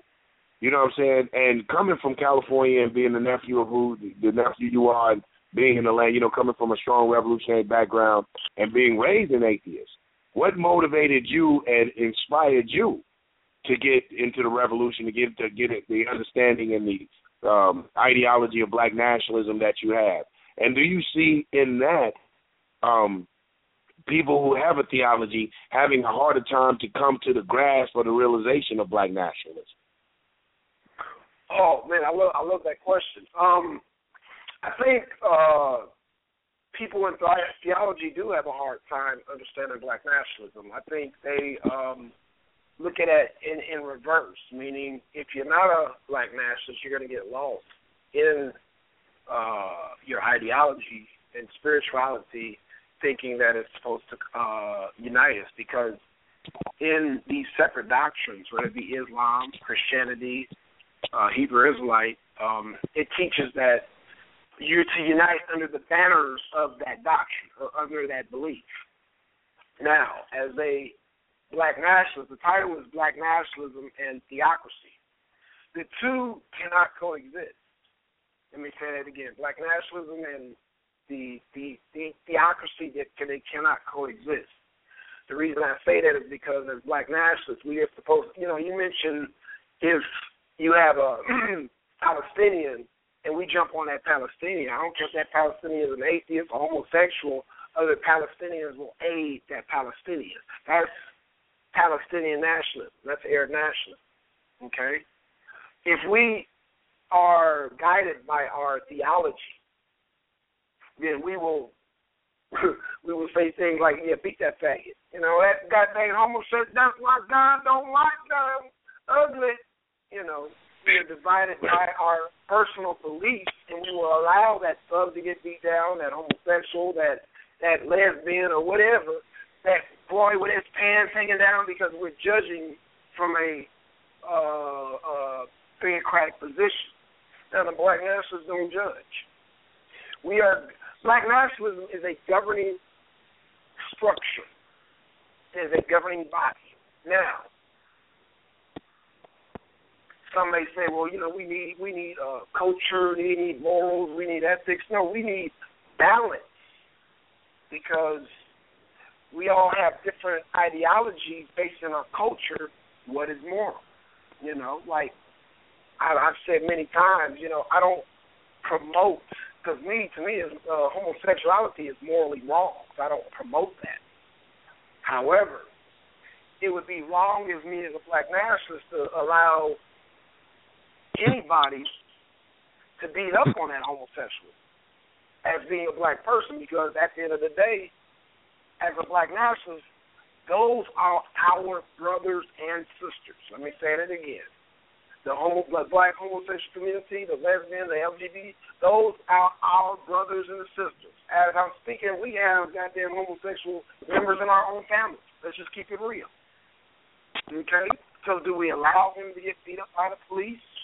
Do we allow them to get beat up by other people? It's just like, black nationalism is like, and I don't like to use police officers as a good example, but a police officer is supposed to be neutral in a situation when he comes out. You don't tell that officer, well, officer, that man is a homosexual, or that man is a Christian, or he's a Muslim. No, you state the problem, state the situation, and he looks at, supposed to be looking at both both parties as I guess the great equalizer. Well, that's what black nationalism is. We are a governing body, so we are supposed to be able to manage a nation. And so, if you got black people in this nation, and you got black Christians in this nation, and you got a black Muslim brother nation, they happen to get into it. We as black nationalists, come before the council, and we ask what's wrong, and we be biased. We don't lean towards the Christian because that's my Christian brother. Oh, then we don't lean towards the Islamic brother. Assalamu alaikum. That's my Muslim brother. We don't do that. That is not nationalism. That is a leaned, biased system that will not work. We got to be just across the board. So we can't let our personal prejudices affect how we govern a nation, how we govern our new nation. You know, we can't govern ours because we have different cultures that dictate our personal. Let me say that again. We have different cultures that dictate our personal morals, our personal principles, our personal. You know, now one might say, well, we need spirituality in order to balance, you know, things so we don't live in a crazy.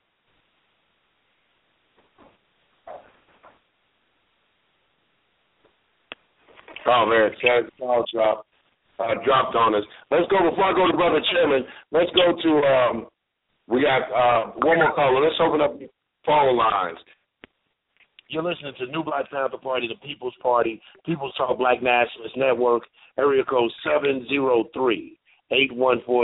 You're live on the air. Hey, good afternoon, brothers. Good evening, actually. Good evening. Yeah, I wanted to add on to what the brother was talking about a little bit earlier, on the basis of theology as a universal unification element, and in that I'm actually a spiritualist. Well, a lot that scared me. I grew up as a Christian under a pastor. I got uncles who were pastors. And I learned Christianity, and I got a diehard strength for it, you know. So as I grew up, though, I started noticing things, and I sat with my pops when I was about 32. And one thing that I asked him, there was a Muslim woman working in the back, and I was like, Dad, yo, she's wholesome and very easy on the eyes, Father. And I look at us, and I'm like, I'm all flashy and stuff. So if we're going off this basis, she's more wholesome than I. And my father said no. And I was like, why? Because it's easy to look at her. She's got herself covered. And my father couldn't get past the fact that she had to be saved. And I was like, but Dad, if we're looking at fruits, she carries herself in a unselfish manner, and she's actually complimenting man and actually protecting the minds. So me and my dad had a falling out. But as I started researching and going back and finding truth, one thing that I found was that there was fruits in all of the religions that I've looked at, from the Buddhists to Jews to Muslims to Christianity. There was a foundation that everybody was trying to follow. And this is where I separated myself, because I took the mind teachings of the Buddhists. I took the teachings of the law from Allah, and I also took the principles of the fruits of the Spirit and the foundations that they were all found on, 10 Commandments. So in doing that, I actually took my belief and used everyone's teachings to increase that which was presented to me. And in that, I saw fruits in everybody. And the blessing was actually getting to the foundation, is that it's not about religions, because in the beginning there was never a religion. You know, the whole basis of it was a connection, a relationship. And right now, in a time of a unification process going on between the brothers and sisters, is to actually see that the religion's the division and move forward to actually getting into the fruits of the people. Even in homosexualities, I understand. There's a little trouble going on that you don't understand. There's a little trouble that was going on with me that I didn't understand. There's a lot of things that happen that we don't understand why we are and who we are the way we are now. And getting to the meaning of a time to heal and find the answers to what is transpiring and why we are the way we are.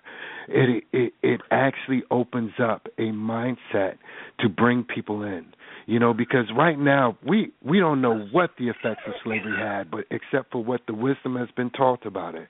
But I see a deeper breakage, a deeper wound that is inside the spirits of all these people. And as we're supposed to be manifesting in a higher consciousness, all of this higher conscious energy is turning into a fleshly understanding. We're missing something, you know.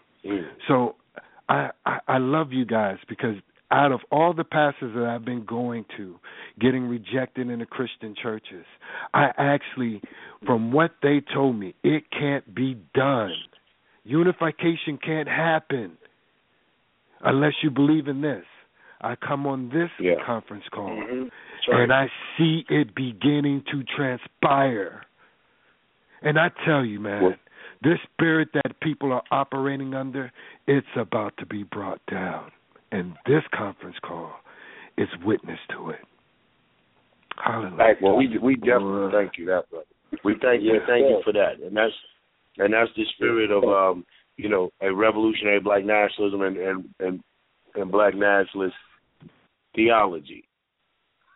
And we thank the brother, for that.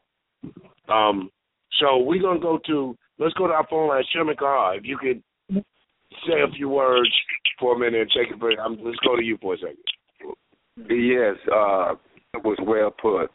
That was well put, and it was clear for those who have understanding, and those who don't strive to work on that. And Malcolm made it so clear. Garvey made it so clear. Many of our forerunners made it clear. Black nationalism is only not just a theology, but black nationalism, Malcolm said, my politics, my economics, my social, in building this realm for black nationalism. He said, yes, I'm a Muslim.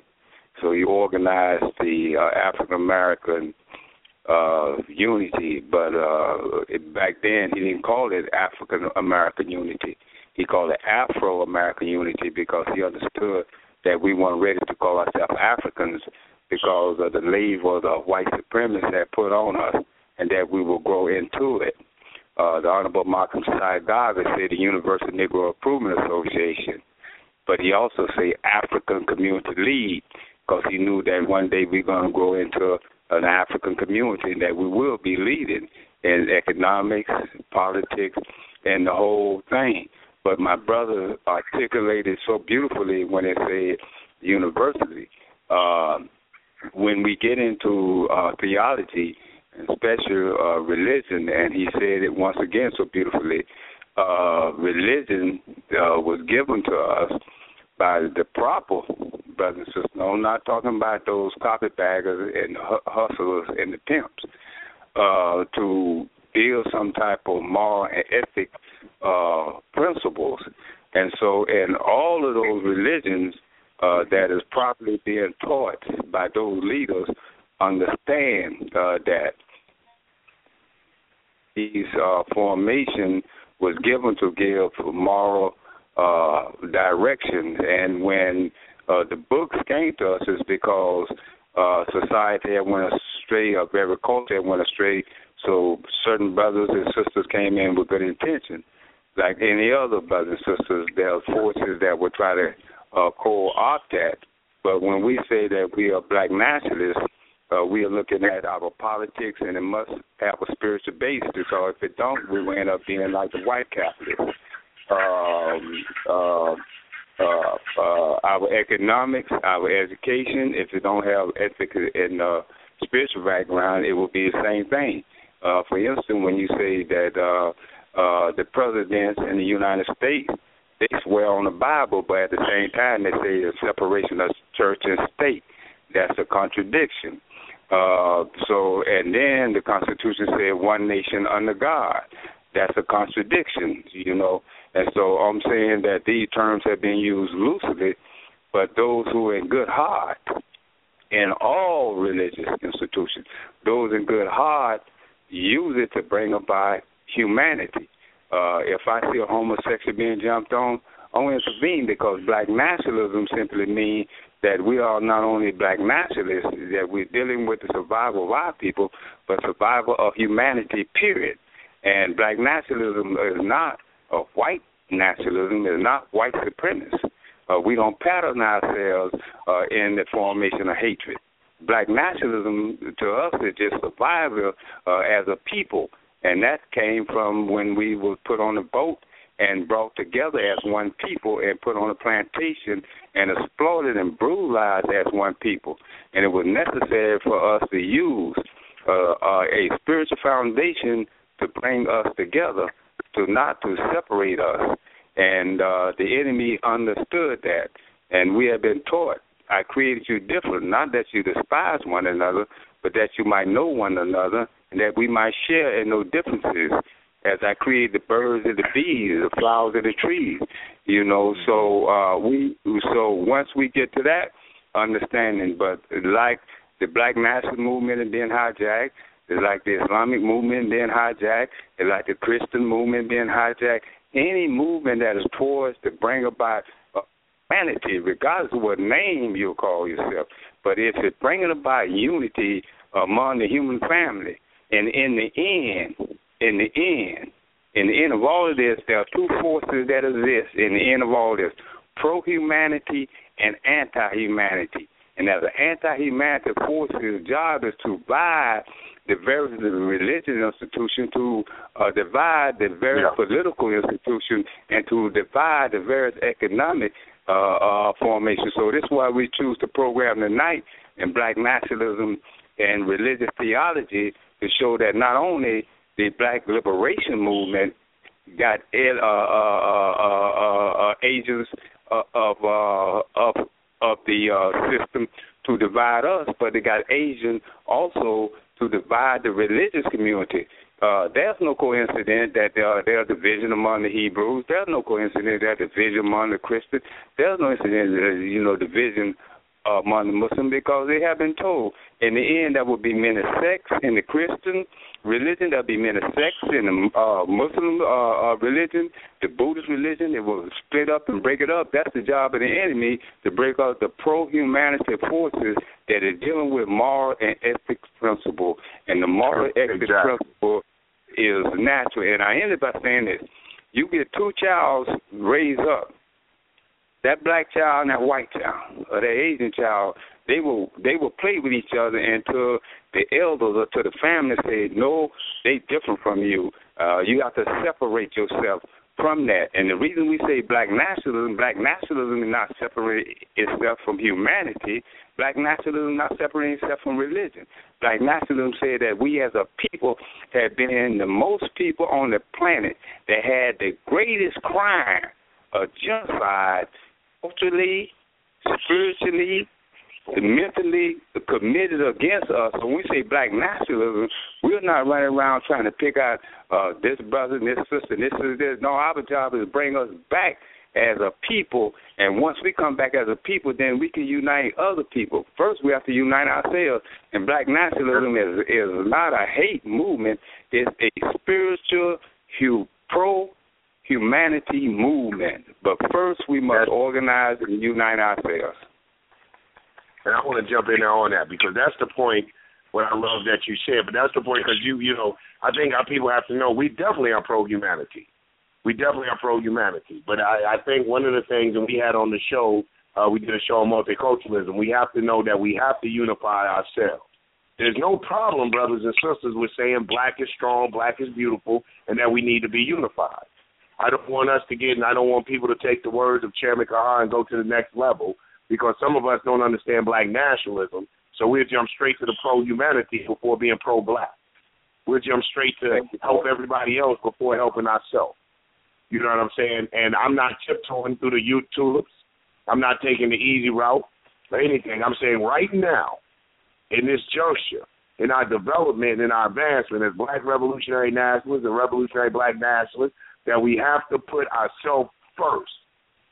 That we have to look out, we have to do the 3 Ds. Defy, develop, and defend. We have to define what's in the best interest of our communities. We have to develop what's in the best interest of our communities. And then we have to defend those institutions and programs that go into, that constitute the development and advancement of our communities. Then we can contribute to the human race. It's like I said, it's a race. But we're not even in the damn race. We on the sidelines, cheerleading everybody else running the race. Go white man, go. Go Arab man, go. Go Mexican, go. Oh, you don't believe me? You don't believe that we're cheering everybody else on? We find it in our theologies that we're cheering everyone else on. We're better Muslims than the Arabs. We're better Hebrews than the damn Jews. We're better Christians than Romans than the damn Pope. We got young brothers. I'm the amigo. So we got a spot down here called Kirkwood. They call it Little Mexico. I asked a sister on the show why they call it Little Mexico. She said they call it Little Mexico because they say they work hard like the Mexicans. Why you got to say you work hard like the Mexicans? Why you ain't working? Who work harder than the black man? So now you even saying the damn Mexicans work harder than us. Black nationalism restores that honor, that dignity, that respect, that pride in all that we do. That we don't find people always saying that somebody is better than us at whatever we do. So black nationalism gives that back to us.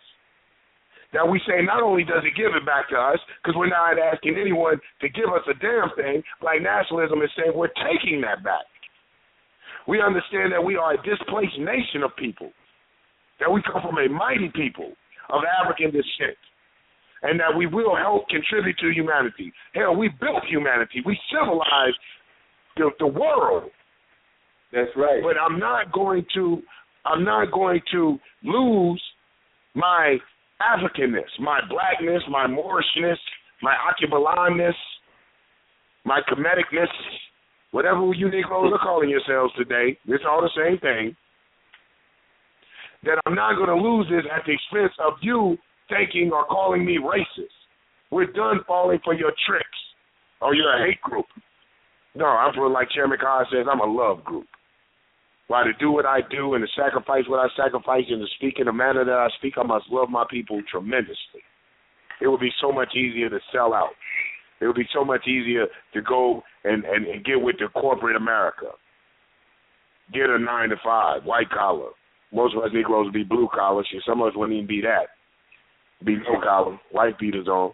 But it would be so much easier to go out here and just sell out, sell my soul. But I love my people. I want my people to have a chance in the human race. I want my people to have a chance at development.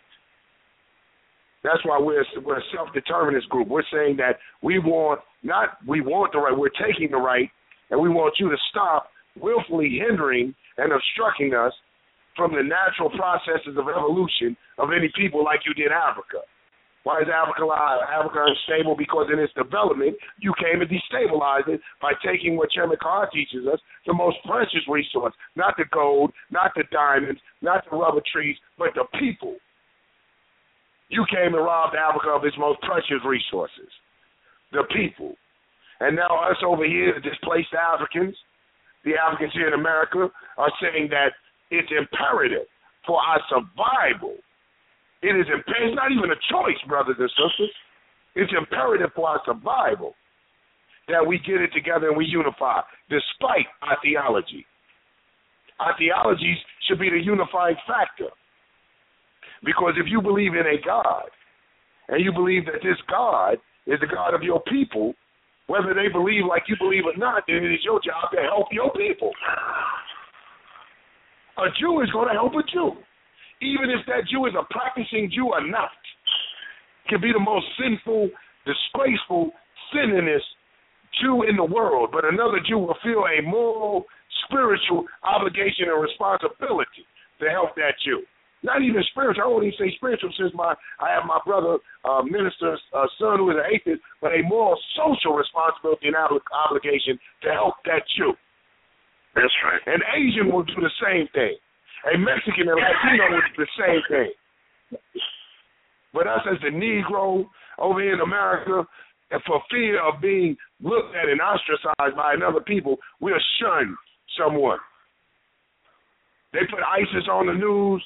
They show you these Muslims, terrorist Muslims. You Negroes get with white Christians, and that's why I don't mess with them Muslims. Yes, I don't mess with them Muslims. I was a good Christian. You Muslims do the same thing. They do something, you get over there with the brothers. That's what I'm saying. The Muslims, the Christians, white man gave them the Bible. And they still, like Sister Nania said, when they pull you over, they don't say Salaam Alaikum, Shalom, Jesus wept. They don't say none of that. They say nigger. I'm watching something on the television. They shot the mentally ill brother for coming to the door with a screwdriver. They didn't ask him what his religion was.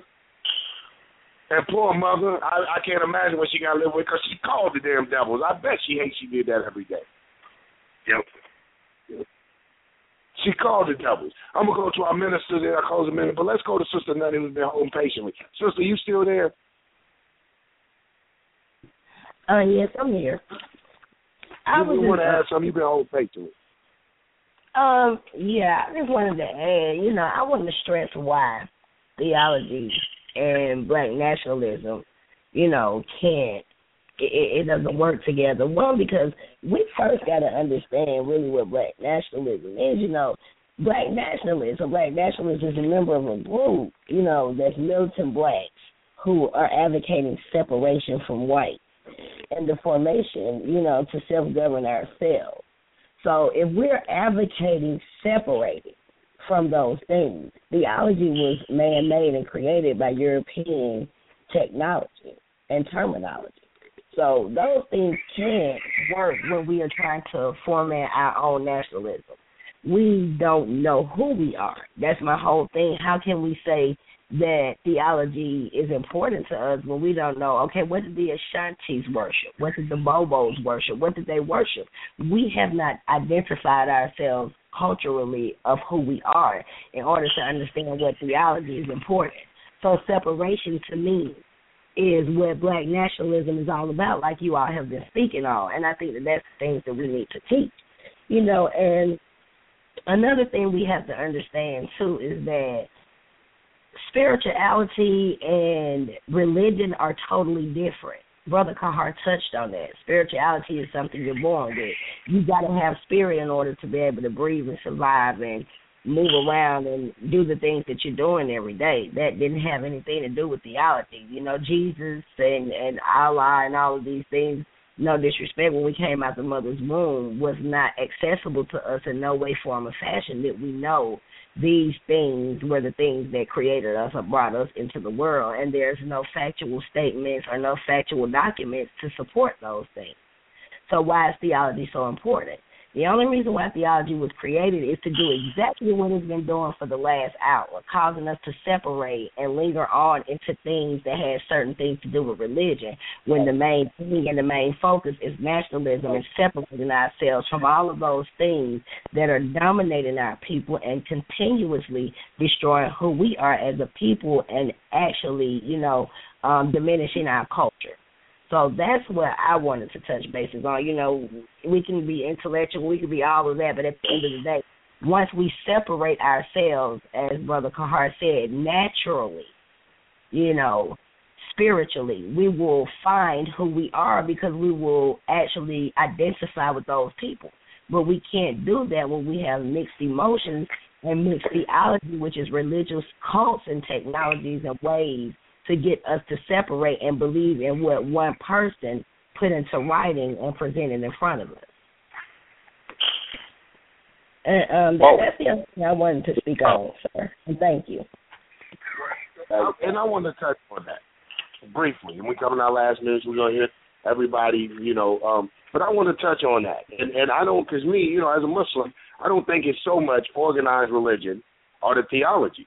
I think a lot of it was this integration and it's assimilation. When we look at the times when time was on us and segregated, we look at the Honorable Elijah Muhammad, who took what many would say an oppressor's religion and cleaned the black man up. He cleaned the black man up. He took it because he took it, what was given to him, and he applied it to specific and certain circumstances that affected and plagued our community. So he took that and taught a moral and an ethic righteousness. It's when we started losing our damn minds and we get in here and we get to intermingling and we think that we okay.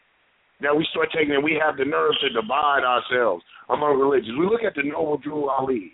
We look at the Benjamin, who I read a thing on Benjamin when he took his people up out of Chicago, the Hebrew Israelites.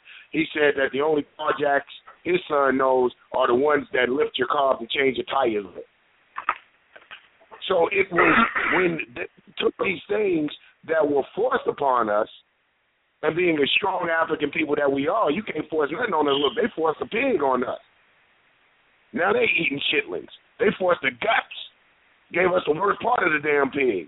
Now they swear by some pig feet. Boys, love them pig feet, them chitlins. So they gave us the worst of everything, and us being an African people, people who persevere, and people who you can't keep down, took the worst of what they gave us, then made the best of it. And I think that theology is one of those things, in my opinion, that's coming from a Muslim. I don't think that as a black person here in America that we can separate the effects that some of these religions have had on us. And I think that, and this is not knocking my Egyptian brothers and all of that stuff, but I think that some of those brothers are unrealistic in their aspiration and desires. They might as well be religious because they teach a habit. You teach in a Stone Age Africa, we just need to go back. And they're teaching us to go back to what? The pyramids and when they sat on the walls of the pyramid. Come on, man. Evolution is a real event. It's real. So like Nkrumahism teaches us scientific socialism, like Dr. Kwame Nkrumah said in his thing, he said that we in scientific socialism have to take everything that has influenced the black man, the good and the bad, the Islam, the Christianity, the communism, the socialism, everything that has influenced us, and come out with in our black nationalist understanding those things that go into the development, have went into the development and help shape our thinking and our actions, and find out that we need to throw out what of those things is going to be beneficial. Because whether we like it or not, and coming down in our last minutes, take all the time, whether we like it or not, some of our people are what they are. And to try to separate them from their various scriptures and books will be to isolate and alienate a large segment of our community. So black nationalism is the unifying factor. It says, hey, you can be a Christian, but be a black Christian. You can be a Muslim, but be a black Muslim, be a progressive person who practices a theology that is for the advancement, the liberation, the enlightenment of us as a people. Praise your God. Celebrate the praise of your God, but do it in such a manner that advances us, because many of us, and myself being one of those people, had it not been for the dictates of, in my case, the Quran and the Sunnah of Muhammad, the way of Muhammad, I may be a worse person than I am now. So for many brothers and sisters, if you take whether the threat of hell or the promise of heaven, however they perceive it, if you take that away from them and you say there's no accountability to nothing, you might have to kill that nigga. That's so right. If that's going to keep you in line and doing good in the black community, I'm not going to mess with you, bro. But if you're using it as a weapon of divisiveness and to keep us separated, then we need to reevaluate your stance, and you're going to be looked at as an enemy, just like if you was the gangbanger, the whatever, and not I ain't talking about our unrighteous bangers. Don't get on, I'm not talking about our gangbangers. Maybe that wasn't even a good example. But if you were like the pig, the cop in our community, that's terrorizing our communities. If your religion is that causes detriment and harm and division amongst the black community, then you're an enemy. I don't care, Muslim, Jew, Christian, Hebrew, whatever. If you ain't for the unification and advancement, empowerment, and liberation of this black nation, get the hell out the way. Roll with it or get rolled over. Point blank. Mr. Yakinan, I got 6 minutes. You want to close a statement in 2 of them so we can get to our chairman? Yes, sir. We accomplished something tonight. This is a victory. Yes, this is a victory to show that all of us can come together. We can have the conversation. We can put it on the table. We can deal with it. We can show you how to deal with it. We have to be an example. We have to be a guiding light to the people as we're sitting up here moving forward. Theology is not important. If your scriptures or your books, if they got you to this point, thank you for being here. We need your help. All hands on board right now at this point. We're not going to be divided against none of this. We know what's dividing us. We're going to take black nationalism. We're going to put it at the forefront. We do not have a Christian problem, a Muslim problem, or this or that problem, whatever you want to, Kemetic problem, a Hebrew problem, this and that. Nobody sits up and yells these things when they see you. When they sit up and look at you, all they sit up and see is your melanin. You can throw up your hands and say you're a Christian, you still going to get shot. Ain't nothing going to change that. So we're here today. We have proof. We can sit on the phone, and I ain't even throw in atheists. We're going to throw in atheists as well. All of us can come together under this one banner now. This is a network. It's time for us to start networking. That's right. We're going to put all this to the side. The nail is in the coffin. Worship your God if it's doing good. If it ain't doing good, I'm going to question you on it. I will call you out because I do test spirits. But we here today. We put it on the table. We dealt with it. Didn't nobody get cussed out. We're moving forward. Black Power. Black Power. And I want to thank everybody that tuned in, too, and chose us over the 2-hour empire. So that's a big props to everybody that's on our line, blowing it up and hanging in there with us. Brother Minister Black Sun, man, I'm down to 4 minutes. You got 2 minutes to make a comment, and I definitely want to get to our national chair. Yeah, like the National Ministry said, man, now that we came together and were able to have a discussion, now I'm asking my comrades, let's take it to the next level. Let's establish our government. Now that I can see, I can trust my brothers, my black nationalist brothers, that need to come together and form a better government than this white supremacist system. Right on. Right on. Brother Chairman Carr, you got 4 minutes. You want to go on and take us home, sir? Yes, and I'm telling you, this is a good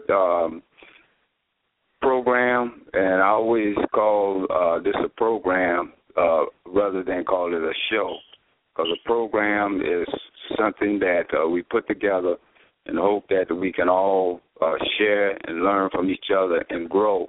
And one of the things that I like to say when I spoke about Brother Malcolm in terms of the organization of African American Unity, formed after the organization of African Unity, there were 3 major strong formations in that building, African Unity, and even Colonel Gaddafi became part of it, and this is why he was assassinated and murdered.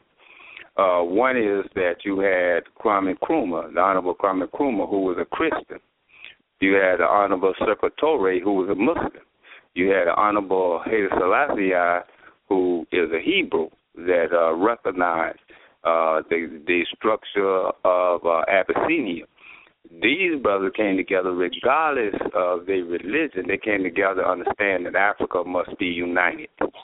And so they set a great example, and Malcolm seen that example when he dealt with Nkrumah, Secretary, and he understood that what was happening throughout the continent that had a common enemy, and that was international European imperialism, which is white supremacists, called the NATO Alliance today, North America Terrorist Organization, to divide the peoples of color. But the people of color came together and recognized that our theology is one thing, but us as a people is another thing. And if our theology, and you articulated so beautifully, bringing us together, and that's what they're afraid of. They're afraid of that unity. And so I just want to make that clear, that Nkrumah came up a Christian, Toure came up as a Muslim, Selassie came up in the house of Sheba. But we all recognize that we are being colonized, if it were by the Italians, if it were by the French, the Portuguese, the Germans, even the United States, that we understood that we as a people must unite. And that is all what black nationalism is about. That's all about international Pan-Africanism about. Our struggle here locally is definitely involved international. And I say this. We didn't come here on the Mayflower or the Love Boat. We are international by a crime that was committed. If they would have left us alone, they wouldn't have this problem. But they didn't leave us alone, and it was an international crime. So we are international victims, simply meaning that the crime is an international crime that makes us in that crime international. And so as God has said, for those at home and those abroad, we are abroad. Our home is where they kidnap us from. And so I just want to share that. You got 30 seconds. Yeah, I just want to say you got 30 seconds. And that the comrades, brothers and sisters on the phone and on the site, please continue to call in, continue to share. And I'm saying this is a program.